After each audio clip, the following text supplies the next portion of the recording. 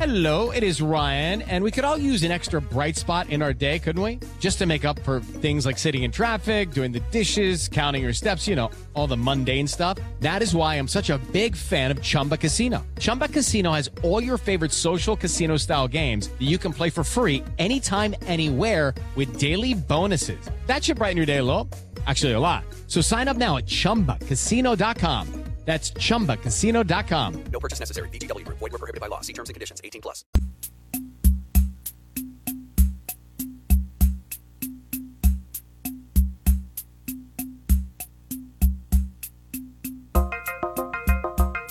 Oh, one of the great intros you'll ever come across.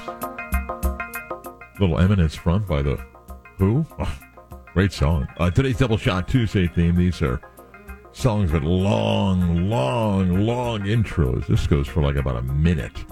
On Double Shot Tuesday, 50857, the text line. You can partake with us. The Dolphins, no,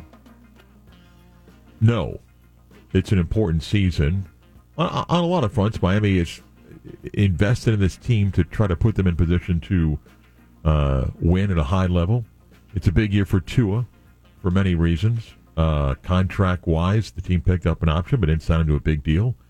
And, of course, the injuries that have hindered his career. And it was an interesting offseason for him. And what the Dolphins did to try to get him in position to maybe be better prepared for a season of hits for a quarterback. Zak Kefer has covered the NFL for a number of years for The Athletic and is among there are many talented feature writers, and joins us to chat about his piece regarding Tua. Zach, welcome. Good morning. How are you? I'm good. How are you? I'm fine. Let's go back to the moment that everybody is watching in Cincinnati and what we watched and then kind of wondered about his future. As you spoke with Tua and the Dolphins about this, there is this thought, wow, is he ever going to play again? Share what that was like as the organization and Tua kind of wondered. Yeah, I think everybody watching that game remembers that moment. And the scary, crazy part was it was the same yard line that DeMar Hamlin would collapse on 3 months later. So something's wrong with that yard line in Cincinnati at Paycor Stadium. But, you know, before that sort of brought the NFL to a halt in January, this was the seminal, scary moment in October between the Dolphins and the Bengals, and everyone remembers Tua's laying on his back, his hands up, his fingers darting out in every direction. You know, fencing is the common term they use when dealing with a TBI, traumatic brain injury, and really that's when his career changed because, you know, why was he on the field in the first place? There was a lot of controversy about that. The Dolphins had called it a back injury. But that's really when his career changed. And it's not when his season ended. That was in December. But that's when this became a concussion issue. And that's really what he had to ask himself in the offseason was, should I keep playing football? He wanted to keep playing, but is it the right move? And I think that's a scary proposition for a 24-year-old who's really just coming into his own and finally has a coach who believes in him and is finally starting to take off and play like a number 5 overall pick with an offense that's just downright scary and a coach who's ahead of the game in a lot of ways. So, you know, everything changed for Tua, and he had to sit for about a month before he could clear the concussion protocol after the season. We're talking into February, and during that time, he would ask those around him, should I keep playing? And some of them were honest with him, and some of them told him, no, you should walk away. You should keep your mind and your long-term health at the forefront. But, you know, the word he got from the doctors was no long-term damage, no lingering effects from last year's concussions. So he's going to go into this season and hope for the best. But the reality is that is always going to be lingering in the back of everyone's mind is the next shot his last. Zach, the offseason, he and the Dolphins sit down and begin to evaluate every play and every hit and how he falls. And before we get to what they chose to do with Jiu Jitsu, what did that teach everybody involved and then ultimately led to, hey, here's something we might want to think about? Yeah, this is the fascinating part, is this was the Dolphins' idea, and they watched all the hits, and they charted them, and they tried to figure out if there was a commonality. And there actually was. In each of the 3 concussions, if we assume The first was a concussion, which I think everyone knows it was. They're very routine plays. I mean, they're sacks, but they're not like, jacked up plays we used to watch on ESPN back in the day. And the issue was he falls, and then at the end of the fall, his head snaps backward and hits the ground, and that's where the concussion happens. It's not another player hitting him. It's his helmet crashing into the ground.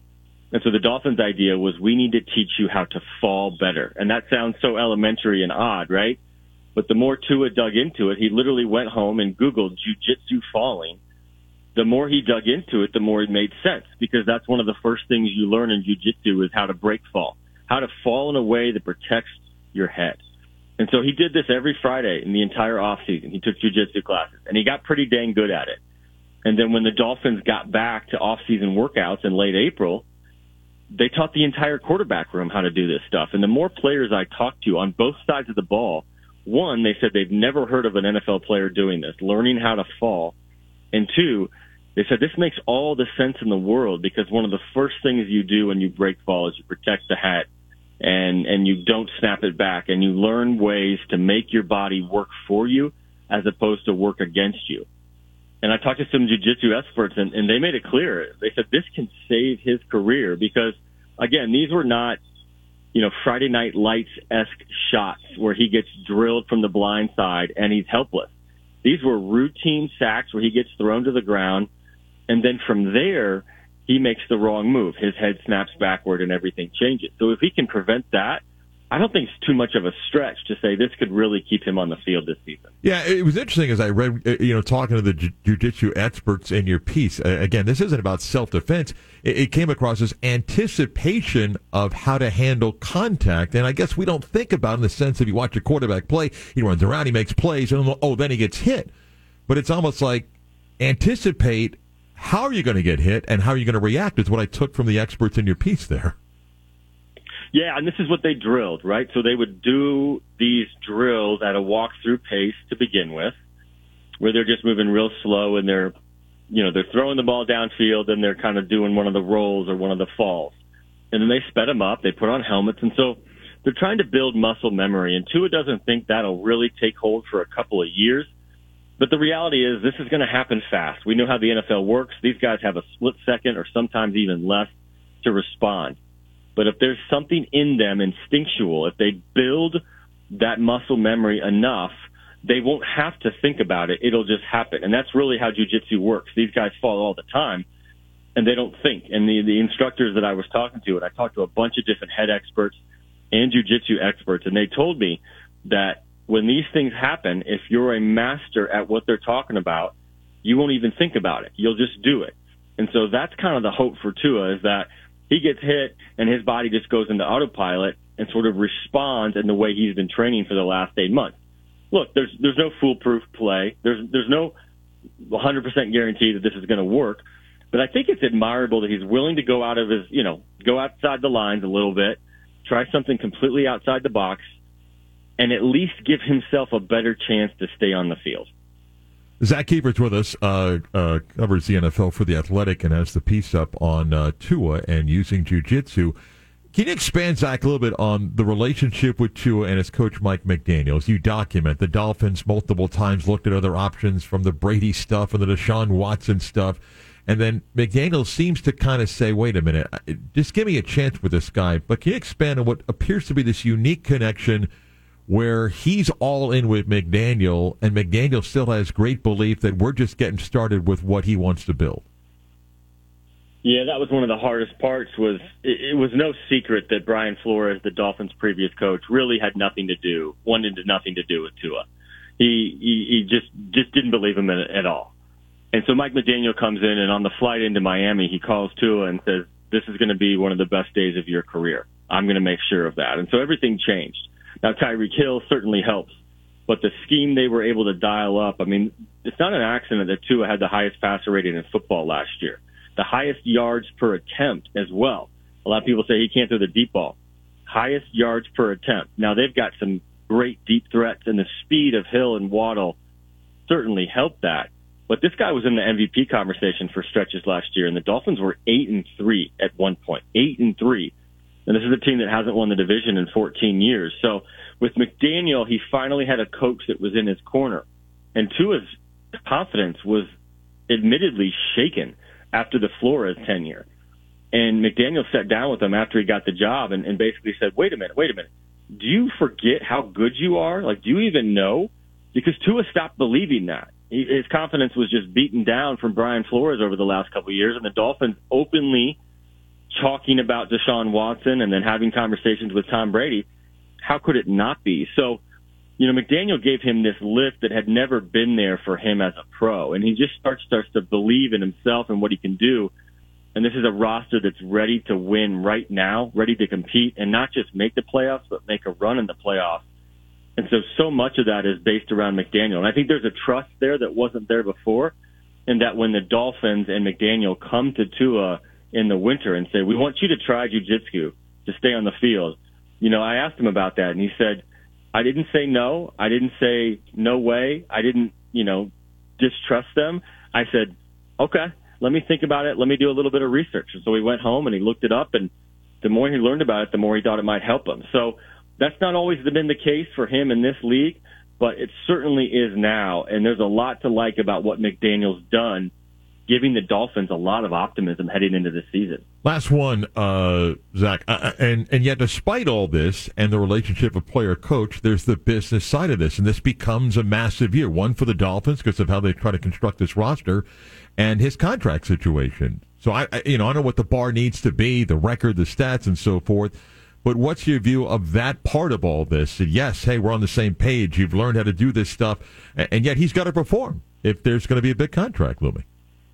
Yeah, this is the reality. This is the reality of this league. And I can't say for sure what's going to happen with the Dolphins, but the writing's on the wall. The GM, Chris Greer, was asked about it this winter. Like, does injuries play a role in your decision whether or not to give him an extension? And he said, I can't lie and say no. Like, of course they have to. He has never finished a season completely healthy. He's never put together a 17, 16-game season. He's just the injury label is valid because that's where they're at. And when you're a quarterback, availability is the most important thing. And so that's really the stakes for this season. And I make I'm on board with this argument. Like, he's the most fascinating player in football this year because this year will set the course of the next stage of his career, being the long-term starter in Miami, really the first long-term guy since Dan Marino.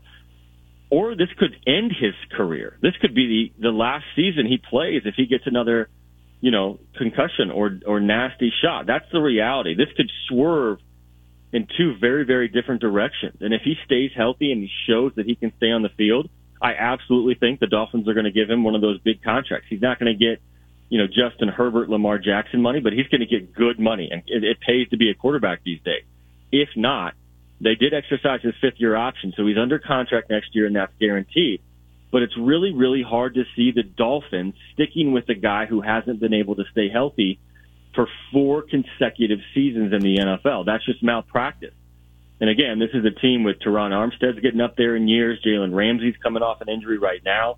Tyreek Hill's getting closer to 30. Like, they're ready to win now. They're not in a mode where they're going to go draft a guy in the first round and develop him over 2 years. So that's going to make their job really difficult next spring if they don't have a healthy Tua and they don't know where to go at quarterback because he's going to be on the roster because of that money. So it's just a fascinating dilemma. And really, everybody wins if he stays on the field, which is why you can't blame him 1 minute for getting out there and trying something pretty unique for a quarterback in jiu-jitsu.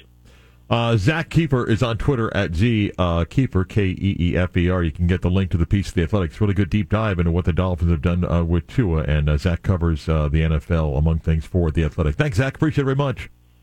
Awesome. Thank you. Up next, Matt Murschel, latest on college football. His weekly visit is next. Double Shot Tuesday continues.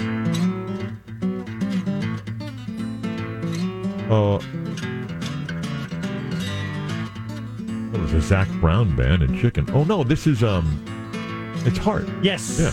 Yes. Yeah, Crazy on You. Very long intro. Very, very good. Today's Double Shot Tuesday theme songs about long intros. Matt Michelle's next. Hit me with a quick one. More of the beat of sports is next on FM 96.9, The Game, AM 740, and iHeartRadio. Step into the world of power, loyalty, and luck. I'm gonna make him an offer he can't refuse. With family, cannolis, and spins mean everything. Now, you wanna get mixed up in the family business. Introducing The Godfather at ChumbaCasino.com. Test your luck in the shadowy world of The Godfather slot. Someday, I will call upon you to do a service for me. Play The Godfather, now at ChumbaCasino.com. Welcome to the family. VGW Group. No purchase necessary. Void where prohibited by law. See terms and conditions. 18+.